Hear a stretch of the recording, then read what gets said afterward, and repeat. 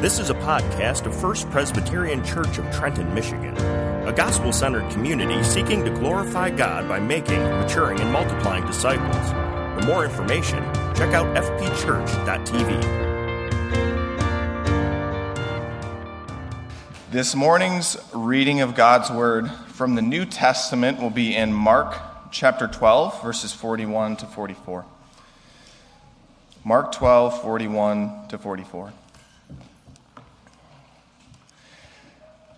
And he sat down opposite the treasury and watched the people putting money into the offering box.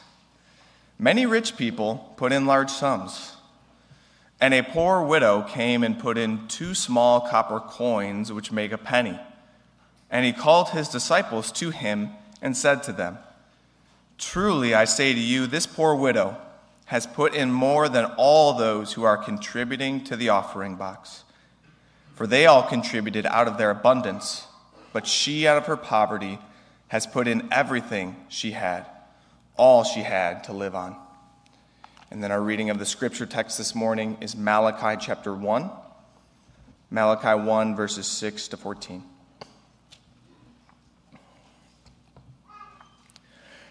A son honors his father, and a servant his master. If then I am a father, where is my honor? And if I am a master, where is my fear, says the Lord of hosts, to you, O priests, who despise my name? But you say, how have we despised your name? By offering polluted food upon my altar. But you say, how have we polluted you? By saying that the Lord's table may be despised. When you offer blind animals in sacrifice, is that not evil? And when you offer those that are lame or sick, is that not evil? Present that to your governor. Will he accept you or show you favor, says the Lord of hosts? And now entreat the favor of God, that he may be gracious to us. With such a gift from your hand, will he show favor to any of you, says the Lord of hosts? Oh, that there were one among you who would shut the doors, that you might not kindle fire on my altar in vain. I have no pleasure in you, says the Lord of hosts, and I will not accept an offering from your hand. For from the rising of the sun to its setting, my name will be great among the nations, and in every place incense will be offered to my name, and a pure offering. For my name will be great among the nations, says the Lord of hosts. But you profane it when you say, the Lord's table is polluted, and its fruit, that is, its food, may be despised. But you say, what a weariness this is, and you snort at it, says the Lord of hosts. You bring what has been taken by violence or is lame or sick, and this you bring as your offering.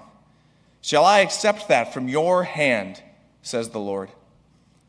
Cursed be the cheat who has a male in his flock and vows it, and yet sacrifices to the Lord what is blemished. For I am a great king, says the Lord of hosts, and my name will be feared among the nations.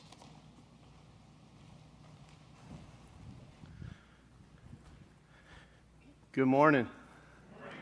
It's a joy to be with you. It's a joy to continue in our series of the minor prophets as we continue through the last of the minor prophets, Malachi. And just before we dive in, let's take a moment and just look to the Lord for wisdom and strength.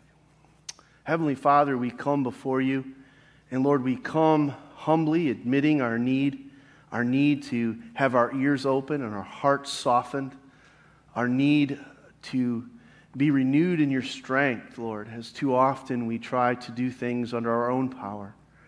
Lord, as we gather in this place, as we seek your face, Lord, may you be found. May your strength be known to each of us.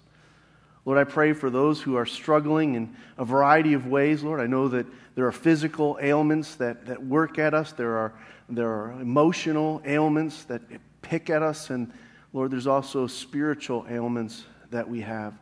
In each of those, Lord, we pray for healing and strength and deliverance that only you can provide. We pray, Lord, that we would look to the remedy for which you have provided in your Son, our Lord Jesus Christ.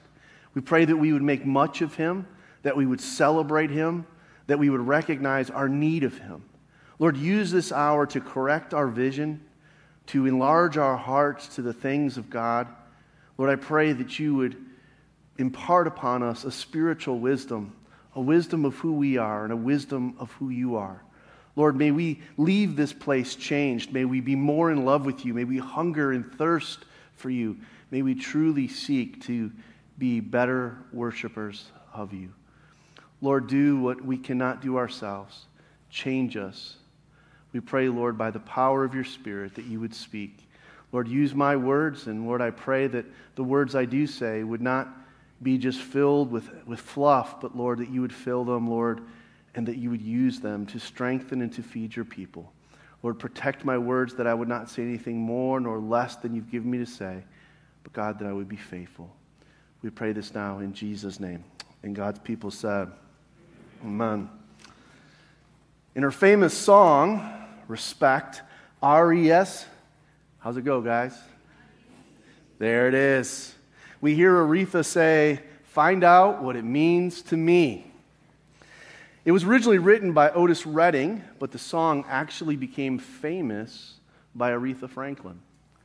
Aretha wanted respect. She cried out for respect. She cried out as a woman. She cried out as a woman of color for respect. And as she sings those words, they are now infamous, and we know them, we felt the power of them. But it's interesting that when you hear those words, find out what it means to me, it really is saying what we're hearing in our text, that God is calling for respect, a respect that is due for his name. In our text, he provides the reason why, what it does mean to him that he should be respected. See, one of the important truths that each of us must understand this morning is this: withholding the honor that is due to one is a sin. To withhold honor that is due to one is sin. Look at the text in verse 6. It says, a son honors his father, and a servant his master. If then I am a father, where is my honor, God says. First thing I want you to notice about this is God doesn't say a father shouldn't be honored or a master shouldn't be honored. He actually acknowledges that they should be honored. But he asks specifically in verse 6, where is my honor? The truth of this is embedded in the Ten Commandments. In Exodus chapter 20, verse 12, we read, honor your father and mother that your days may be long. Honor. The Apostle Paul picks up on this very same point in the New Testament. In the book of Ephesians, chapter 5, verse 22, he says, wives are to submit to their own husbands. He goes on in chapter 6, verse 1, and he says, children are to obey their parents. And yet he goes yet further in 6:5, where he says, bondservants are to obey their masters with fear and trembling. Honor to whom honor is due. Our confession of faith talks about this when it works through what the fifth commandment is actually requiring. The Shorter Catechism helps us here. In question 64, it asks, what is required in the fifth commandment? It answers this way: the fifth commandment requires the preserving the honor, performing the duties that belong to everyone in their several places and relations, as superiors, inferiors, and equals. Notice the preserving and the performing. There's actual involvement invested here in truly honoring one to whom honor is due. The Catechism yet goes and flips it on the other side in question 65. It says, okay, then what is forbidden in the fifth commandment? Here are the words.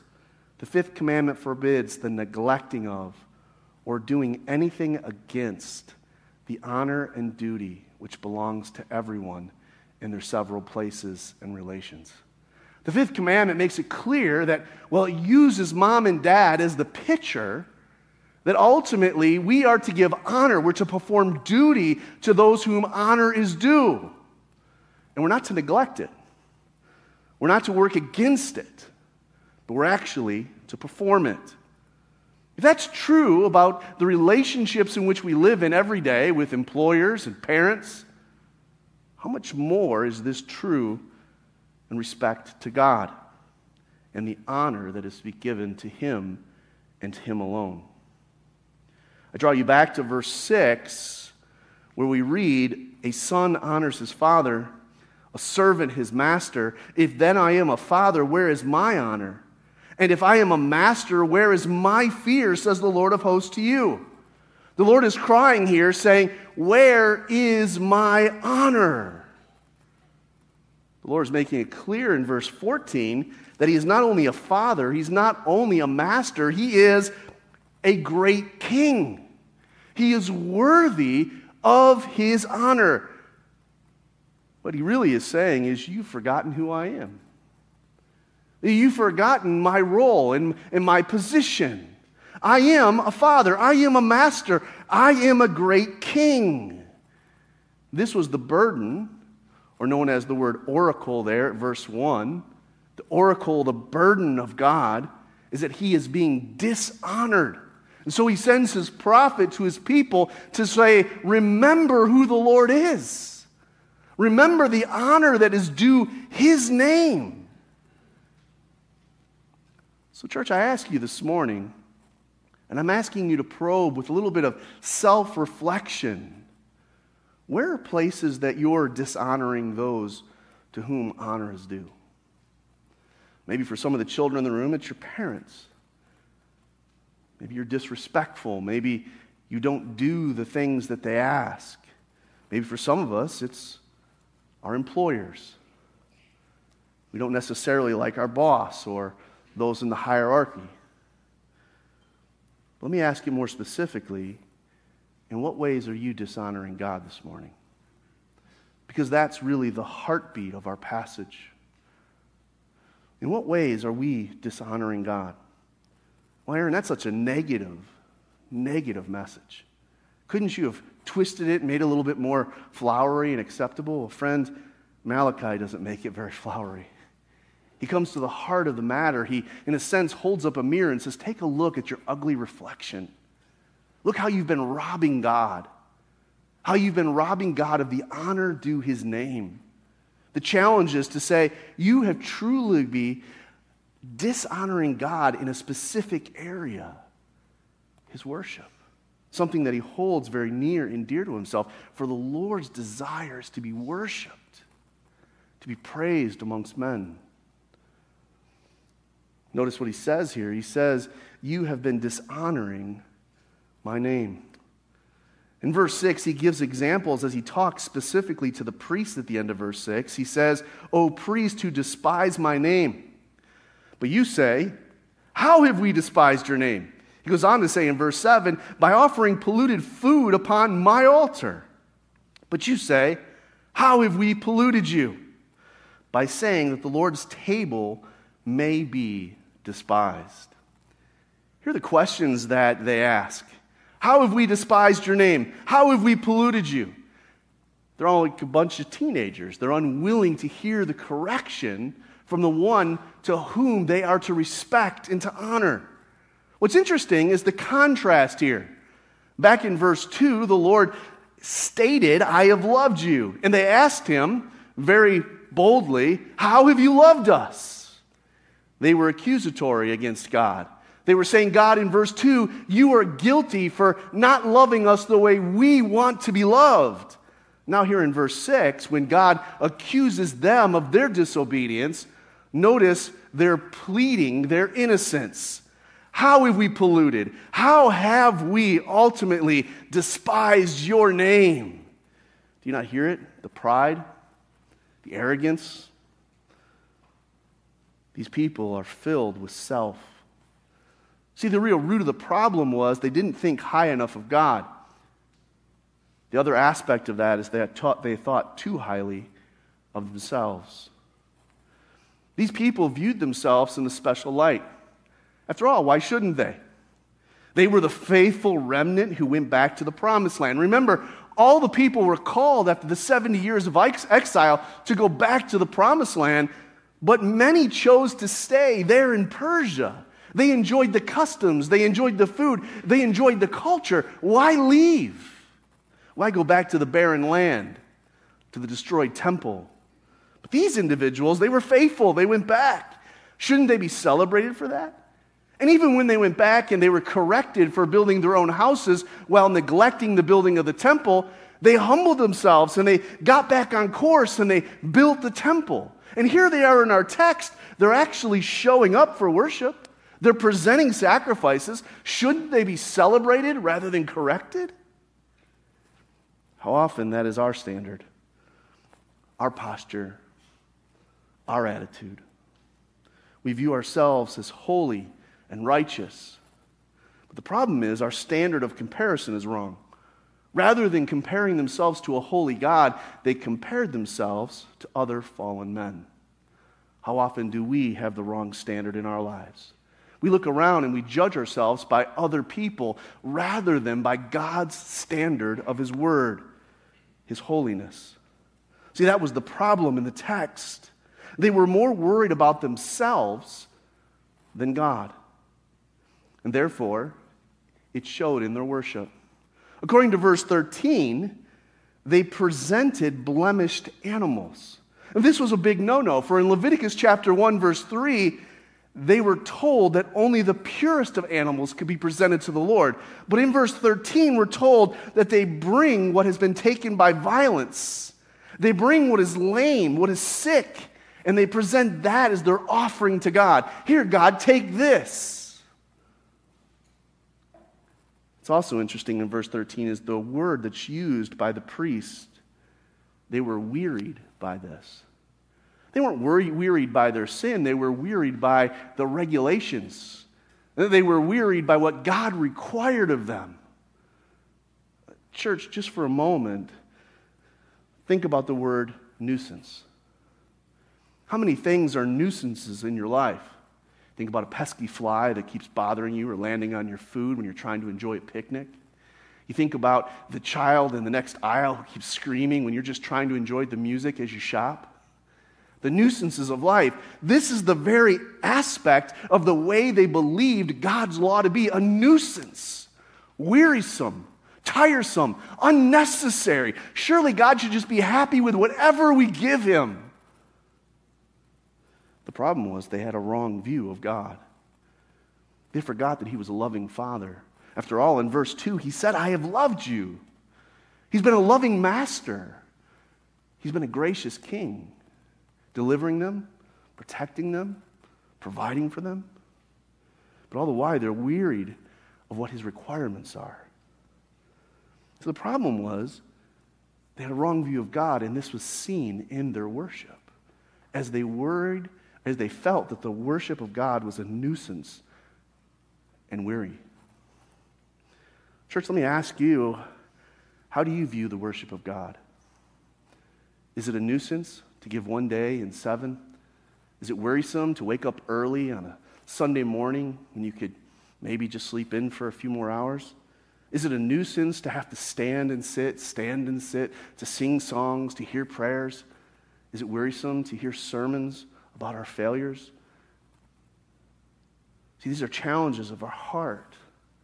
How easy it is for us to just want God to be satisfied with whatever we want to give Him rather than to truly honor Him with what's best. See, the problem, again, was that they viewed God wrongly.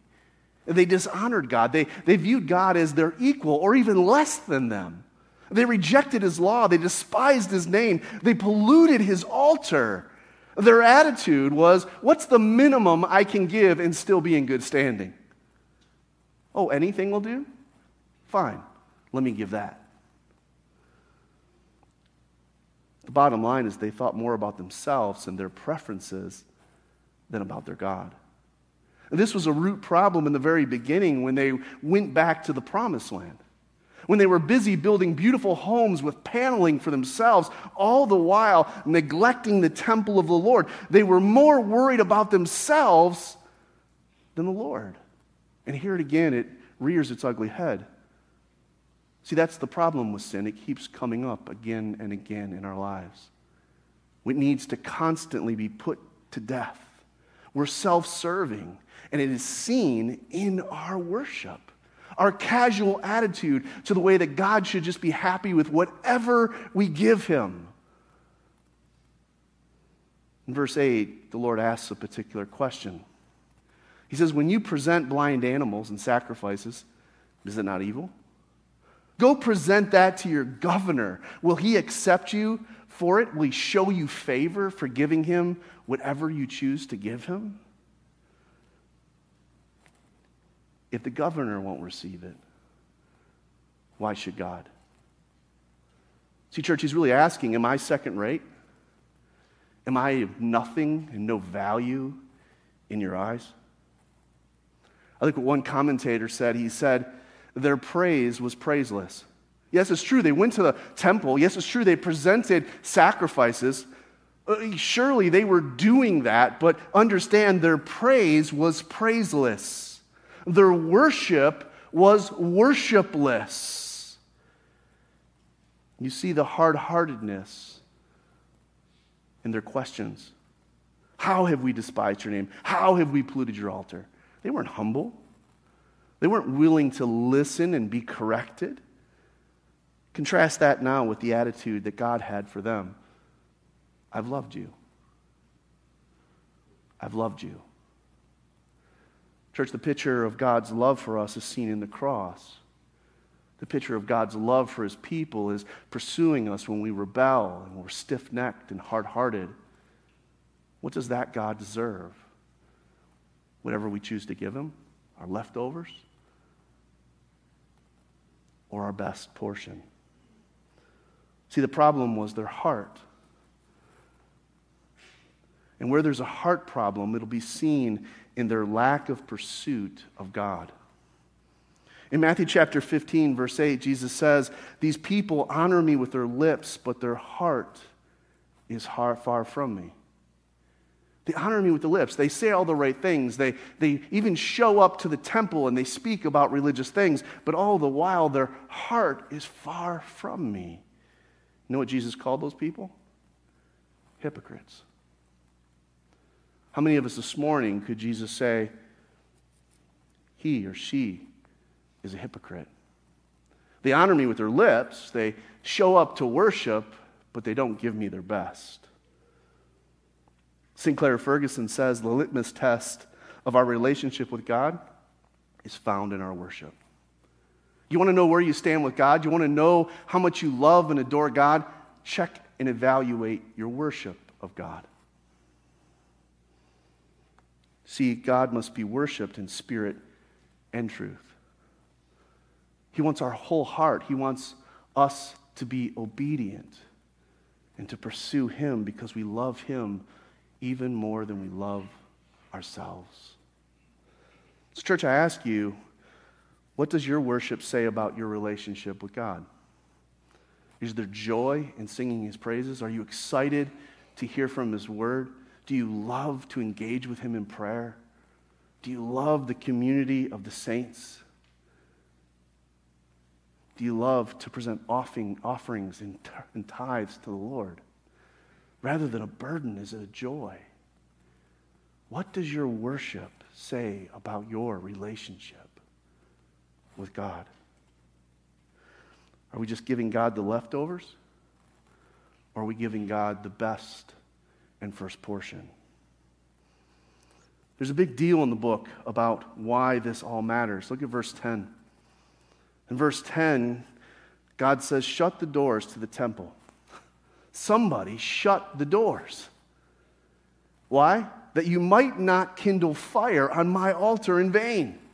I have no pleasure in you, and I will not accept an offering from your hand. Notice what he's saying. I don't want your worship. I want the door to be barred. I want it to be locked. I don't want your fake worship any longer. Somebody stop it. It's not pleasing to me. It's not acceptable to me. Do you hear it? See, there was no acceptance by God to their fake worship. The dishonoring of God's name, the disregarding of his law. God would not accept their sacrifice. And what's ironic is this people were supposed to honor God's name before all the nations. They were to be an example to the world. And yet all the while, rather than honoring God, they're dishonoring God by giving him second best. When I was a kid, you always fought for who was going to get right there in the jump seat. Who was going to ride shotgun? When you're out with your friends, you wanted to make sure that you yelled shotgun before anybody else because everybody else had to ride in the back. Friends, how often do we do that with God? We shove God to the back. Maybe we even leave God outside our vehicle, leave him outside of our homes. We leave him outside of our hearts. They dishonored God's name, and God would not have it. One of the interesting things about this oracle, this prophecy, is not only is God pointing out their sin, all the while he tells them and reminds them he loves them. One of the most interesting things about this text is that he still offers hope. Look at verse 11. For from the rising of the sun to its setting, my name will be great among the nations. And in every place incense will be offered to my name, and a pure offering. For my name will be great among the nations, says the Lord of hosts. What's interesting here is that he's turning away from this remnant, and he's looking to the nations. Now, this would have been a slap in the face to the Jews, because when he uses the word nations, he's referring to the Gentiles. No longer are you going to be my special people in the sense that I'm going to be so happy that whatever you want to give me, I'll just take. No, there is going to be a people who are going to seek to please me. There will be joy in praising me. But understand this, whether you're Jew or Gentile, the door is shut, and it will not be by your own hand. There's no effort you can give. The door is shut. That's bad news in many regards, except for the fact that the New Testament tells us that Jesus is the door. In John chapter 10, verse 7, Jesus says, I am the door of the sheep. The key is to be a sheep. The key is that we need to be in relationship with Jesus. He needs to be our shepherd. And for those whom Jesus is the shepherd, they're welcomed and had given access to the Father. So here's the point. All who enter through him, Jesus, are acceptable. For in Jesus we have acceptance to God. Jesus is the Savior, not just of the Jews, but also of the Gentiles. There would be a people who would seek to make his name great, a people that would want to sing his praises, a people who want to honor his name. And so what does Jesus do? He sends out his apostles to the entire world. In Acts chapter 1, verse 8, we read, you are my witnesses in Jerusalem and Judea and Samaria. In fact, even to the utter ends of the earth, you will go and you will make my name known. Why? Because Jesus is the door. See, no one can enter into that fold except through Jesus. Jesus is the one who offers the once-for-all sacrifice. As one commentator said, he said, we have a communion table, not an altar. And the reason we have a communion table is because there is no more sacrifices needed. Jesus has paid it all. Jesus is the doorway. Jesus is the entrance. We must enter through Jesus. The writer of Hebrews in chapter 10, verses 11 through 14 says, and every high priest stands daily at his service, offering repeatedly the same sacrifices, which can never take away any sin. But when Christ has offered for all time a single sacrifice for sin, he sat down at the right hand of God, waiting from that time until his enemies should be made a footstool for his feet. For by a single offering, he has perfected for all time those who are being sanctified. Jesus is our offering. Jesus is our acceptance. Jesus is the doorway into relationship with the Father. See, the bottom line is in the Bible, Genesis to Revelation, when Adam and Eve sinned, we all sin in them. That's why every story we read in the Bible, we read of failure. We see people messing up one after another because we are all from the lineage of Adam and Eve. And therefore, we are all born with sin. None of our own efforts are acceptable to God. He will not receive them because everything we present is broken. But Jesus is the unblemished Lamb. He came, He lived, and He died so that we can be found acceptable. Church, that is the greatest news in all the Bible, amen? That is the greatest news. But you know what? It forces a question. If we truly believe that, if we truly have received that, how should it change the way we live? How should it change the way we worship? How should it change the way we give unto the Lord with all of our heart? Shouldn't it change us if we truly believe that? Church, I ask you this morning this question. The question is this: are you truly trusting? Are you truly trusting in the Lord Jesus Christ? Are you resting in Him alone? Do you see and understand that He is the only way in which you will be received? He's the door. Are you running to Christ? If so, then honor the one to whom honor is due. There is no one more deserving of honor than our God. There is no one more deserving of honor than our God. The bottom line is this is the battle of all of our own hearts. See, we live in the time of in-between. When Jesus first came and when Jesus comes again. When Jesus comes again, everything will be perfect. There will be no more crying. There will be no more pain. There will be no more death. There will be no more sin. But right now, there still is sin. There's still struggling and battling in our hearts. And we need to be corrected. We need to be reminded. The battle is real. And the battle simply comes down to this: do I truly know who God is? And do I truly understand who I am? The bottom line is, do I understand that He is the Savior and I am the sinner? If so, am I giving Him the honor due His name? Church, we are called to honor Him not with just our lips, but with our whole lives. In Mark chapter 12, verse 30, Jesus said, "You shall love the Lord your God with all of your heart, with all of your soul, with all of your mind, with all of your strength." You are to love God with everything. Are you? Are you? As you sit here this morning, I would ask you to probe into the inner chambers of your heart and ask, where am I holding back? What am I not giving to the Lord? What am I not truly offering to Him? In closing, I would just remind you of the missionary martyr by the name of Jim Elliot. He said these famous words a long time ago. He said, "He is no fool who gives up what he cannot keep to gain that which he cannot lose." Let me say that again. He is no fool who gives up what he cannot keep to gain that which he cannot lose. Why are we always holding back from the Lord when the Lord has given us everything? For in the Lord we truly have everlasting life.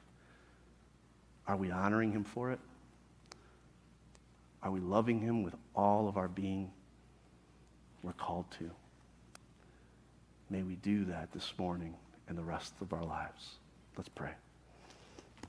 Heavenly Father, as we close our Bibles, as we step away from our text this morning, we pray, Lord, that we would see the fact that You are God. We are not. May we see that You have called us to honor You, not just with our lips, not with just whatever we feel like giving, but You have called us to honor You with everything. Lord, because everything we have is from You, and You are worthy. So God, I pray this morning that You've stirred in our hearts to really examine what our worship says about our love and relationship with You. God, may we pursue You, may we follow You, may we truly hunger and thirst for You. May You be our fountain of joy, and may we find all of our pleasure in seeking Your face. We pray this now in Jesus' name. And God's people said, This has been a podcast of First Presbyterian Church in Trenton, Michigan. For more information, please visit us online at fpchurch.tv.